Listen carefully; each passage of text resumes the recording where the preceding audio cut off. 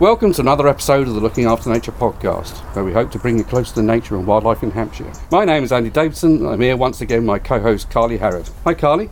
Hi Andy, and what a lovely day it is today. It's actually one of the first, you can actually feel the warmth of the sun. You definitely can, and It's making me feel so much like spring at the moment. Where are we today, Andy? We're actually on the downs on the edge of the Meon Valley. We're not at a National Nature Reserve or anything like that, but that doesn't mean anything. We can still find some good stuff local to people around here. Definitely. And why have we come here today? We come to talk to Jo. Now, people might have heard her in some of our other podcasts that we've done, our mindfulness ones, but so we come to talk to her and talk about the countryside around where she lives.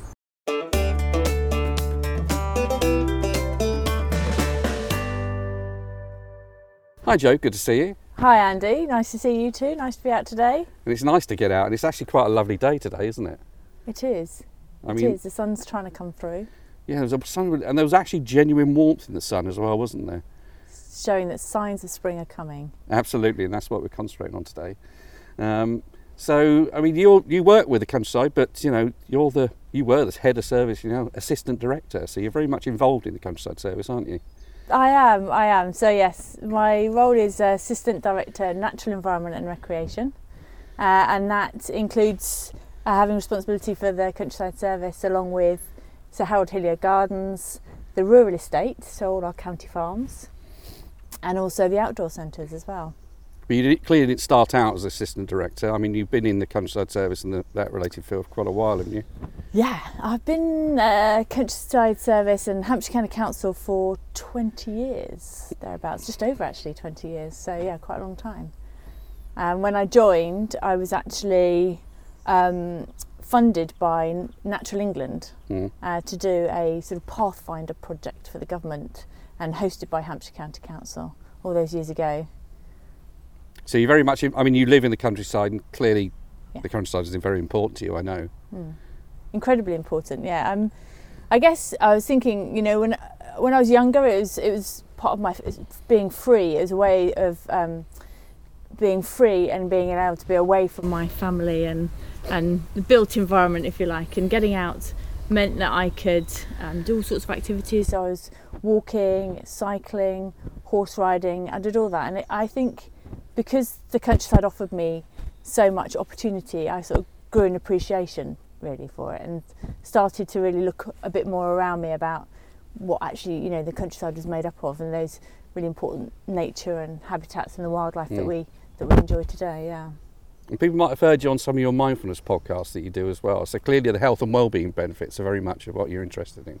Yeah, absolutely. So along with the sort of physical benefits of getting out and being active in the countryside, you've also got that connection with nature and the ability to get away from the screen, the fact that it's very uncluttered and very simple. All you really need is a coat and a pair of boots and you can just, spend a whole day outside.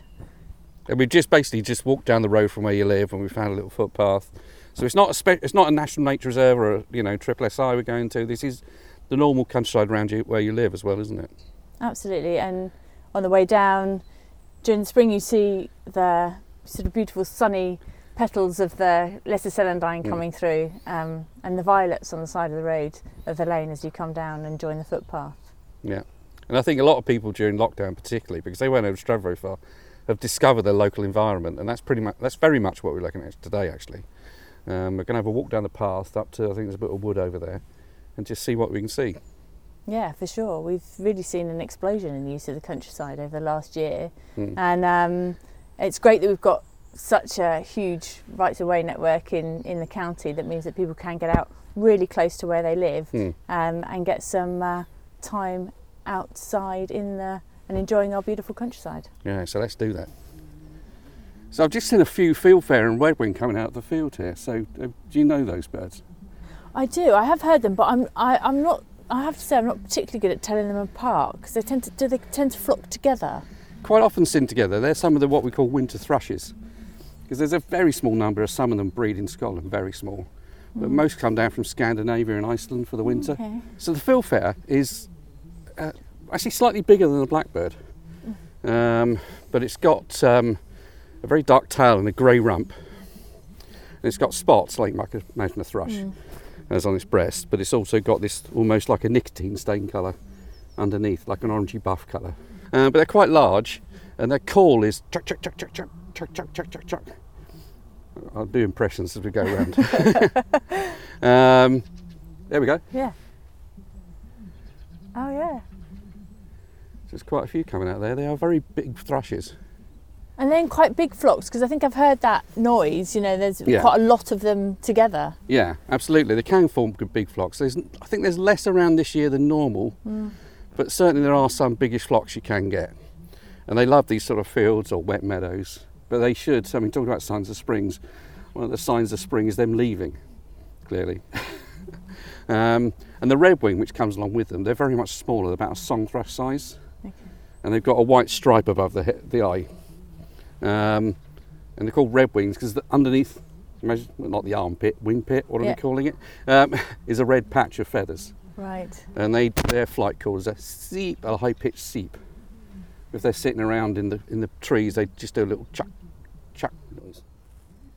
And do they come into gardens at all? I think I've seen them in the garden because obviously we're close to home. Yeah. And I think we had, during a particularly snowy patch a couple of years ago, we had them in the garden feeding on some of the berries that were there. Would that be right? Absolutely. I mean, snow does tend to drive them a bit more into gardens because there's more food. Depends on what your garden's like. If you've got a mini apple orchard or something like that, then they'll come in for the fruit. Yeah, we do have a few apple trees, yeah. Yeah, so they're lovely, but to say they should be, so we're just coming into February now, so they should be starting to go next month really.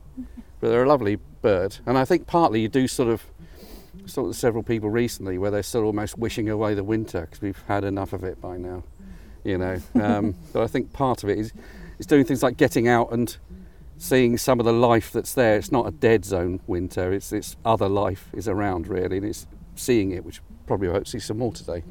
I think, you know, that's one of the things that's really special for me about the countryside is that it's always changing, you know, it's constantly changing, and it reminds us that whatever is going on for us at the time, that things will change. It doesn't last forever, so good or bad, you know, life is sort of impermanent, and what goes on in life is impermanent, and that's sort of part of that mindfulness is about not being too attached to things, to being more in the present moment and recognising that things change, and that's fine too. And so, like you say, there's always something to see if you stand still and just listen and look for a while. And I think, you know, that it is very easy, I know, particularly with, you know, the lockdown, to sit at home and just not go out. Can't be bothered to put my socks and cold weather gear on, you know, particularly with dark mornings and dark evenings. But, you know, I think it's very important to get out. I think they're recommending getting out and getting a bit of daylight and things like that, 120 minutes a week. Okay. So it doesn't have to be that much, but there is definite health benefits, physical health benefits. Yes, vitamin D, isn't it? Yeah. It's really important. And so now we're working at home a lot. What I do try now to get out for a little bit at lunchtime because, like you say, it's very dark in the morning and in the evening. Sometimes I get out in the evening, but actually to try and make time, just 20 minutes or so away from the desk, really important. And of course I realise I'm very lucky to live, you know, in the countryside as I do, so it makes it much quicker. But wherever you are, you know, there's always signs of nature and wildlife around, isn't there? And even in quite urban areas, you've got green spaces and things like that, and you can normally find at least a little bit of woodland or a little park.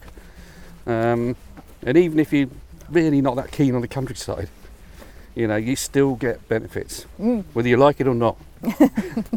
So this woodland, so we're in this woodland now, as you said, is it like a plantation on what might have been an ancient woodland? Yeah, that's the thing, because do you know the definition of an ancient woodland? Yes, a wood that's been in existence before 1600. Yes. So in my past early days of working countryside, I actually was a woodland officer for a local authority. So although it was a long time ago now, I do remember some bits of that, and I think my identification's a little bit ropey now, a little bit stale. But I try to, you know, learn and remind myself every year. Yeah. So there's ancient woodland indicator species, which we might see in a minute, and so on, isn't there? But in here, so in this woodland, you don't get a huge amount of undergrowth, but you do get this area here is full of wild garlic. And that's sort of slightly later in spring, sort of May time, isn't it? Yeah. We're just up outside. There's a lovely big deer fence which somebody's put here to try and keep the deer out of the fields here. And there's a sign of the deer being outside here, isn't there? Yeah, it is. Looking down here. What we call deer slots. Okay. So, they're a bit like a cow or a pig. They've got two cleats, they're called, like two toes. Yeah. And you've got these little oval shapes where they're running up and down outside the fence. They're probably quite happy out here. Yeah. But that's certainly something you can't tend to see in the summer because you haven't got the mud to put them in. That's right, yes. It's great to see these signs. And actually, if you just walk up here, Sec, you can see where the badgers have lifted the bottom of the deer fence and they're getting through. And you can see how smooth it is as they're sort of sliding themselves under the fence. Is there any actual badger hair on it at all? I can't see any. Often you can't you? Because they're quite coarse and they're sort of tipped with, they're sort of brown. They're not as black as I thought they were. When you see them, they're actually sort of brown, and you can often see them caught in the bottom of the fence. Yeah, where they've gone underneath it and scraped under. But actually, if you do get one, roll them between your fingers because they're not round. They're slightly oval. Okay. And as long as your fingers aren't frozen, you can almost feel like blop, blop, blop as it rotates. Yeah. Like a little oval shape. So it's clearly not, well, they'll never keep the badgers out anywhere. They'll dig under anything, won't they, really? Yeah. And they love the maize, don't they? They get into the fields and they eat all the corn. Yeah. On the other side of this hedge, this is a permissive bridleway, actually, that the farmers allowed people to use. It's just a fantastic resource. It goes all the way around this enormous field. Yeah. And in there, it's full of skylarks, which I always associate with the warmer weather. Yeah. Even though I think do they overwinter here now, skylarks? They do. Some birds. I mean, clearly things like the fieldfares come here in the winter. A lot of our songbirds will disappear down to the south and France and down to Africa, like I know you do occasionally, Joe. You go to Africa quite a lot. But there are some birds that stick around. Yeah. And there's some that do very short level migration. Okay. So they might migrate down to the coast a bit. Right. And then hop back here again. You'll see a few skylarks. And it's a bit like when we get into the woods as well. You won't hear much song, but it might be quite dead in there. We'll have to see what it's like when we get in there. But they've all clumped together into flocks for safety. And that's essentially what these fieldfares and redwings are doing. It's quite a flock coming down from the hedge there. Yeah, there is. And it's like many eyes keep their eye open for the sparrowhawk. But when they come to breed, they want to disperse and defend their territory. They get stroppier with each other, so they won't really stand anybody else's presence around them. I see. So yeah, it's fascinating, and being around to see that change rather than just going out when it's hot and sunny and there's loads of bird song. It's trying to look and see when they start singing. Because you really notice the difference. Yeah. We'll see what's singing, because now we're after December and the days are lengthening. Yeah. Quite often that day lengthening is the trigger for these changes in behaviour. And all this twitter and tweeting is actually goldfinches. I can see them. Yeah, there's one there. Yeah. You know what a group of goldfinches is called? Not a flock then. A charm. Oh, that's lovely, isn't it? A charm of goldfinches. We sort of have them in threes around the garden. They seem to go around in a little group of threes, chattering away to each other. Possibly, yeah. I mean, because do you put bird feeders out? Yeah, we do. Yeah, so they'll come to your feeders. Yeah. But actually, you might see only 3 or 4 or 5 at a time. Yeah. But actually, I'm training to be a ringer again. But I remember ringing siskins, which are quite close related, in my mum's garden, and you'd only see 3 or 4 at a time. Yeah. And one winter I ringed 60. Ah, okay. So you only ever see 3, but actually there are a lot more out there. Yeah. They're doing a bit of a circuit, okay. So they'll come through. They won't hang around the bird food because the sparrowhawks know where the bird food is as well. So these are poplars here, and I assumed that they'd planted them as a sort of shelter belt for the orchards that were here once. Yeah, that would be true. Yeah, they do plant these. They like a bit of shelter belt to keep the wind off. I mean, that makes a big difference in the spring, clearly, when they want loads of bees on the orchard. Makes it a little bit warmer, gets out the cold a little bit. but they don't. But it's not a usual thing to put in a hedgerow. No. So if you've got an orchard, you don't normally like things like crabapple and blackthorn. You didn't used to, because they felt it carried the same diseases that impact the orchard. Okay, yeah, that makes sense. So in some places you find things like Italian alder and things that you wouldn't normally find at all in a hedgerow. So it's sort of remnant. I know the orchards have mainly gone, but it's a sign here that they did used to be here. That's if you, right. if you can read the land. Yeah. So we've been trying to look out for some flowers. I haven't seen many, but actually there are actual flowers on this hazel here, which is actually one of the first to come out. I didn't know that hazel had flowers.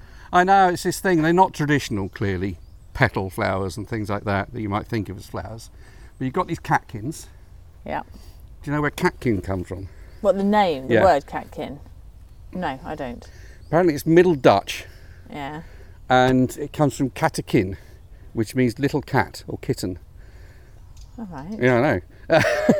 And I think it looks like a little cat's tail hanging down. Ah. But these are just the male ones. These produce the pollen, Yeah. but it should have some female flowers on here. And I think Carly very nicely found one for us just now, female. I'll have to put my glasses on for this, if we can find it. Sticking out from a little bud or something. Yes, There? that's the thing. You know, Just try that.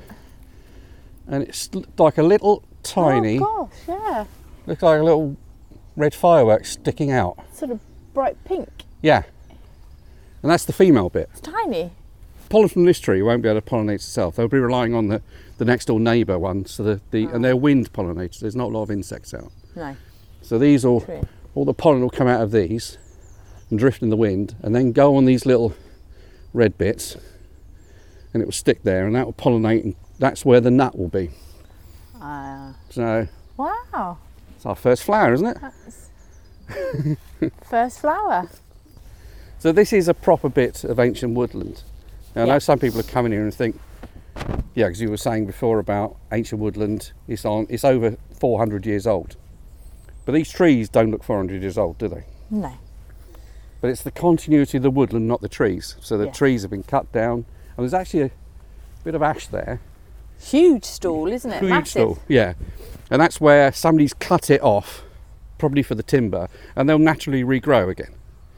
And it looks like from the size of those bits of branches coming out, well, the trunks really, aren't they? Yeah. Coming out of it now, Hasn't been cut for a long time. 50 years, 60 years maybe.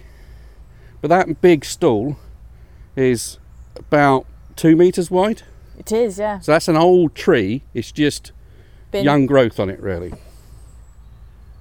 And so this woodland is carpeted in bluebells. Yeah. In spring, and it's got and dog's mercury and wooden enemies Yeah. as well. Those little very delicate, sort of pale flowers, aren't they? With Yeah. the little purpley veins running through them. Very beautiful, and they've sort of got their nodding heads that open up in the sun. Yeah. So yeah, it's one of my favourite spots actually, and sometimes I just go and sit and just enjoy the surroundings and the smell as well. It's quite a nice smell. Yeah, bluebells, when you smell them together, they are quite, you can smell, I mean, even driving past with the window down, or like me with the top down, you can smell when you drive past a good bluebell wood of this waft of scent coming out of the trees. Yeah. And there's actually a bit of butcher's broom over here, I noticed. Oh, Let's yeah. see if we can have a look at that. So bluebells, wood anemones, dog's mercury are sort of ancient woodland indicator plants, is that right? That's right, yes. So they show this place has been here for centuries, really. And although they flower, they don't propagate much by seed. They're sort of underground, Yeah. the root system. The roots and the bulbs dividing. And although you occasionally get them in hedgerows, and that might be a sign actually they've cleared out the middle of the wood and left the edge of the wood as a hedgerow, but they're an indicator that wood has been there for quite a while to get that number built up. And I've sometimes, because if you've got an open field and woodland grows on it, we call it secondary woodland. Yeah. And I've actually been in Sussex. I was in a wood on the edge of 2 blocks where the trees looked identical, but one side had all the bluebells and everything else, and the other side didn't. And that was because that was formerly a field, and things hadn't crept out into it yet. Sure. Yeah. So we've got butcher's broom.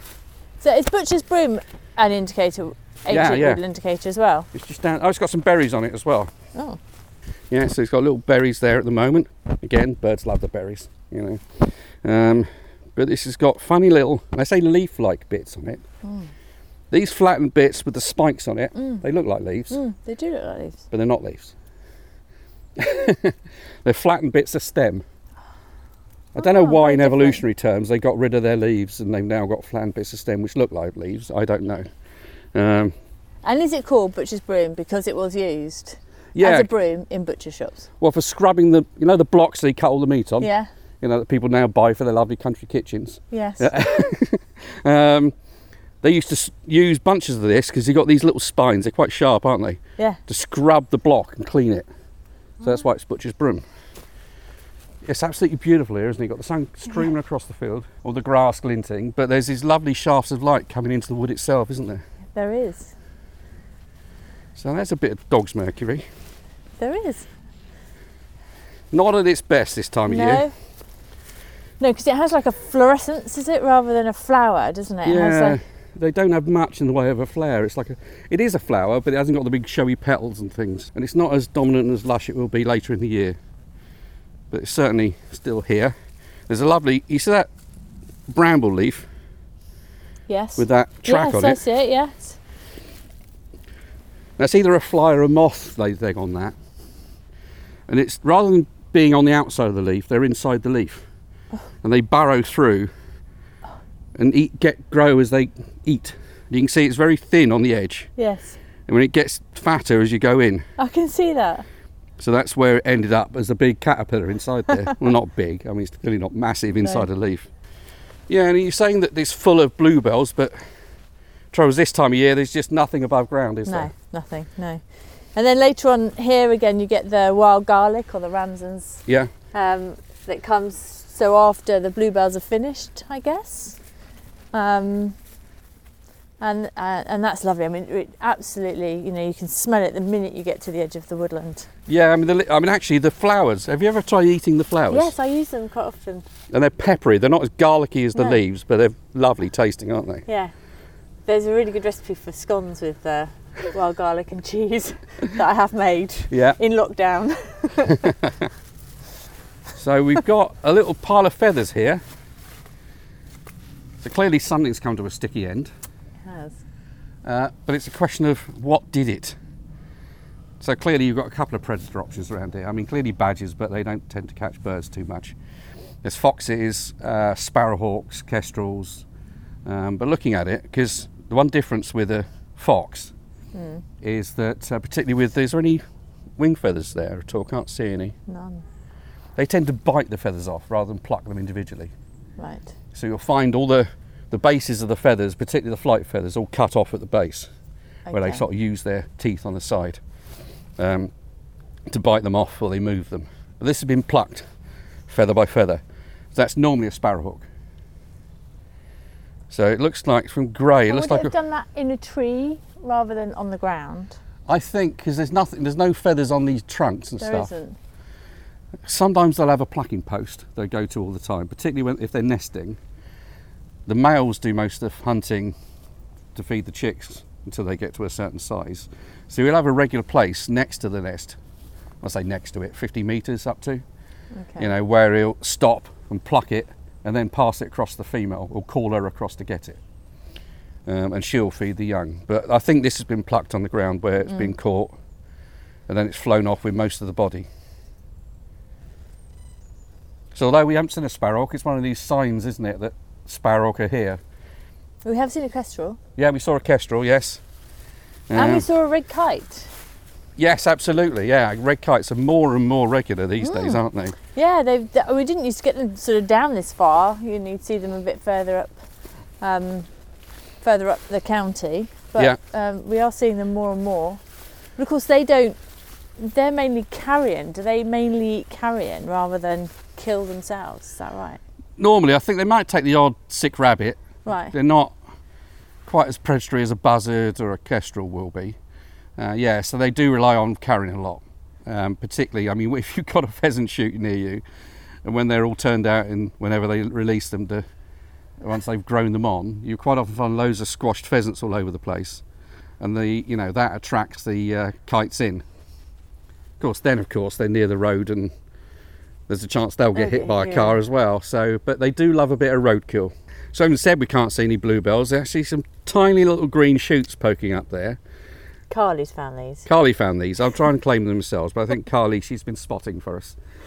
So yeah, Carly's found these ones. But they're pretty small at the moment, aren't they? They are. It's an amazing sign of things to come. And now, tell me about this is obviously a native bluebell, but you do sometimes get the sort of Spanish bluebells, don't you? That people plant in their gardens. Is that right? And they're a bit different in terms of how the flowers are on the stem. Is that right? That's right. Yeah, because if you look at a bluebell, a native bluebell, I'm talking about here, they're a slightly deeper blue, more purpley blue, and all the flowers. When the flower comes up, it arches over. I'm just doing hand signals here, which doesn't work well on podcasts, Joe.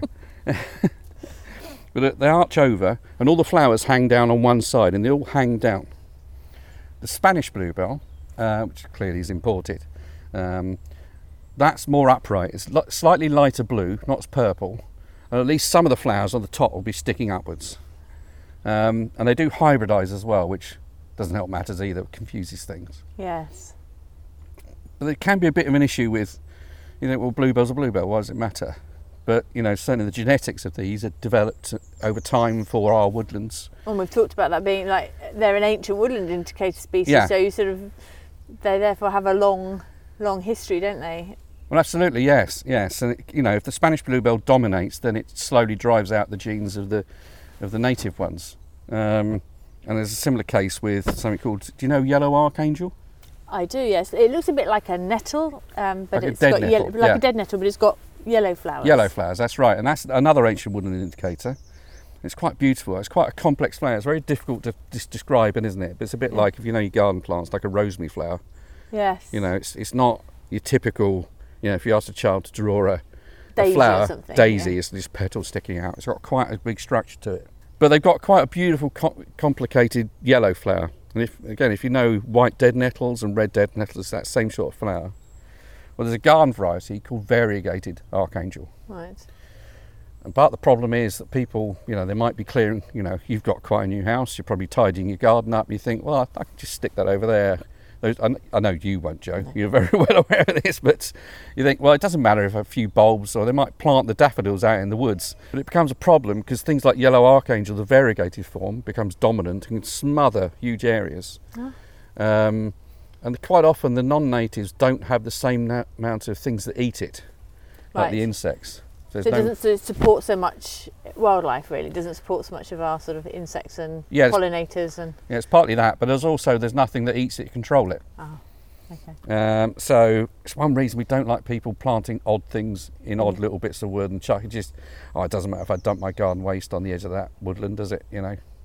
That's a similar problem across the world, because if you go to Australia, in New South Wales, one of the biggest problems they have out there of weeds is bramble.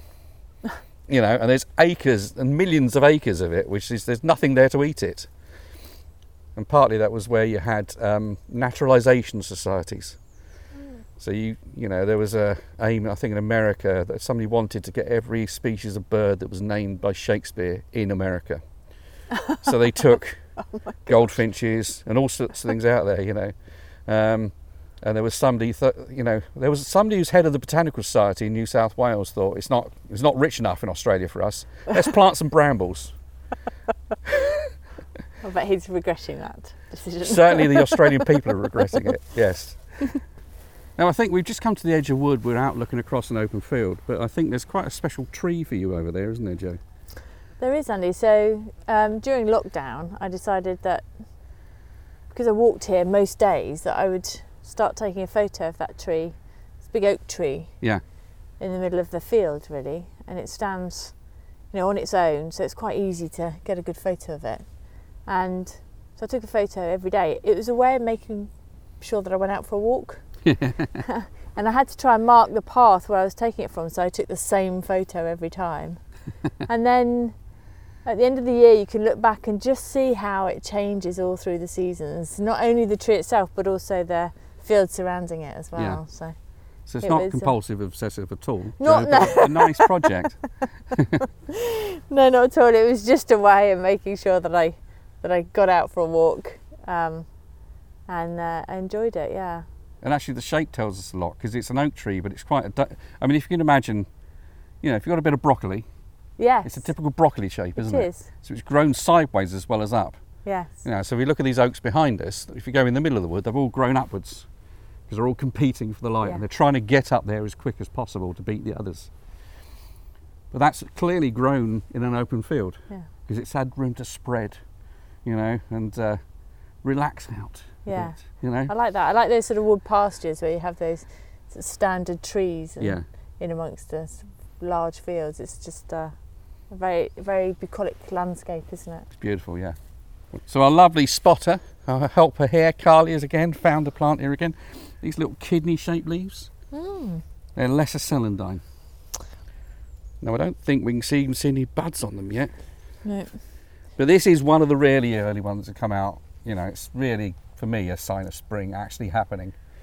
And you get like, I was talking earlier about the yellow archangel not having a normal flower people draw, but this is typically a flower, like a daisy type flower with big oval petals. And they're really sort of bright yellow and Yeah. really glossy as well, aren't they? Absolutely, yeah.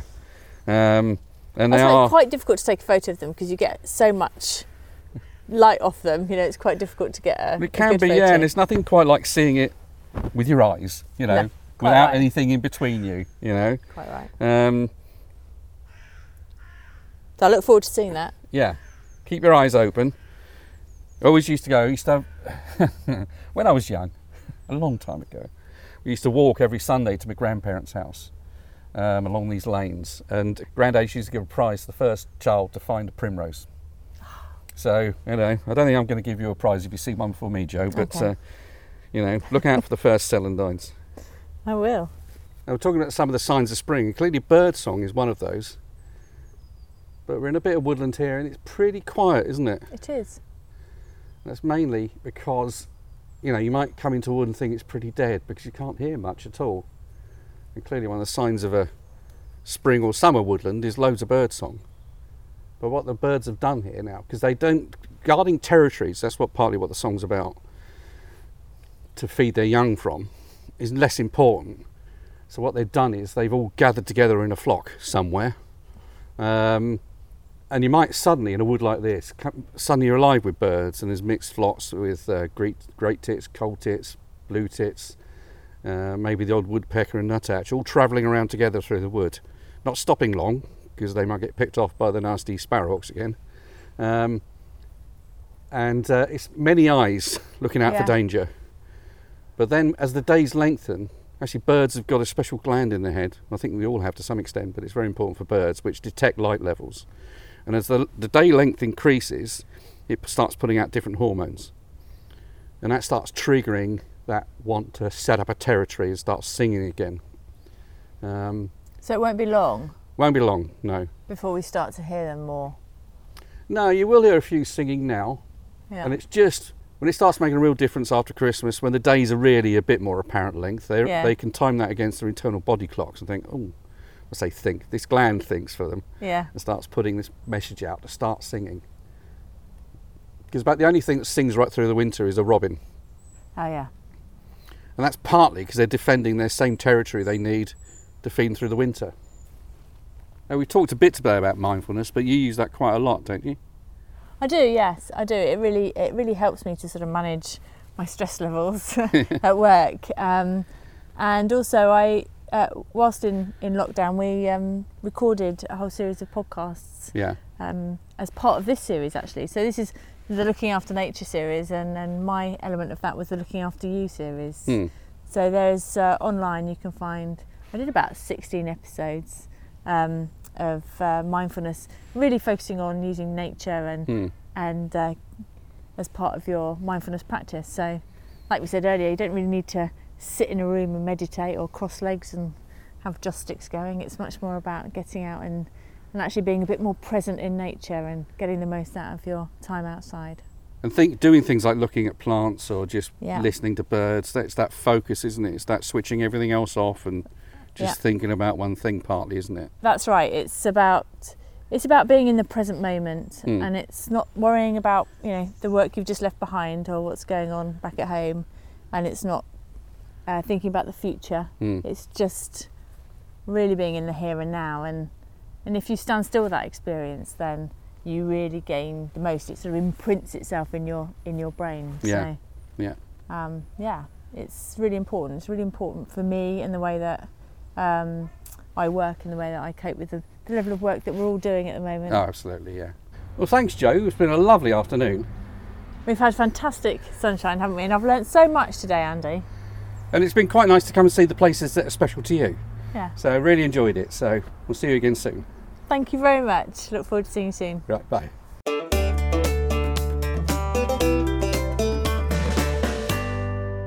Well, Andy, that was a fantastic walk we've just been on, wasn't it? Absolutely, and it shows how much you can see just on normal tracks around your house and little bits of woods, and how important those are to people who live in this area. Yeah, and even though this is going to go out in February, when hopefully lots of signs of spring are actually around, we're recording this end of January, and there's still some nice signs of spring around. Yeah, we just about saw the first of the celandines out, which is fantastic, isn't it? Now, talking of celandines, do you want to hear my fun fact? I always have to be ready for your fun fact. So, there used to be a theory called the doctrine of signatures. Now, do you know what that is?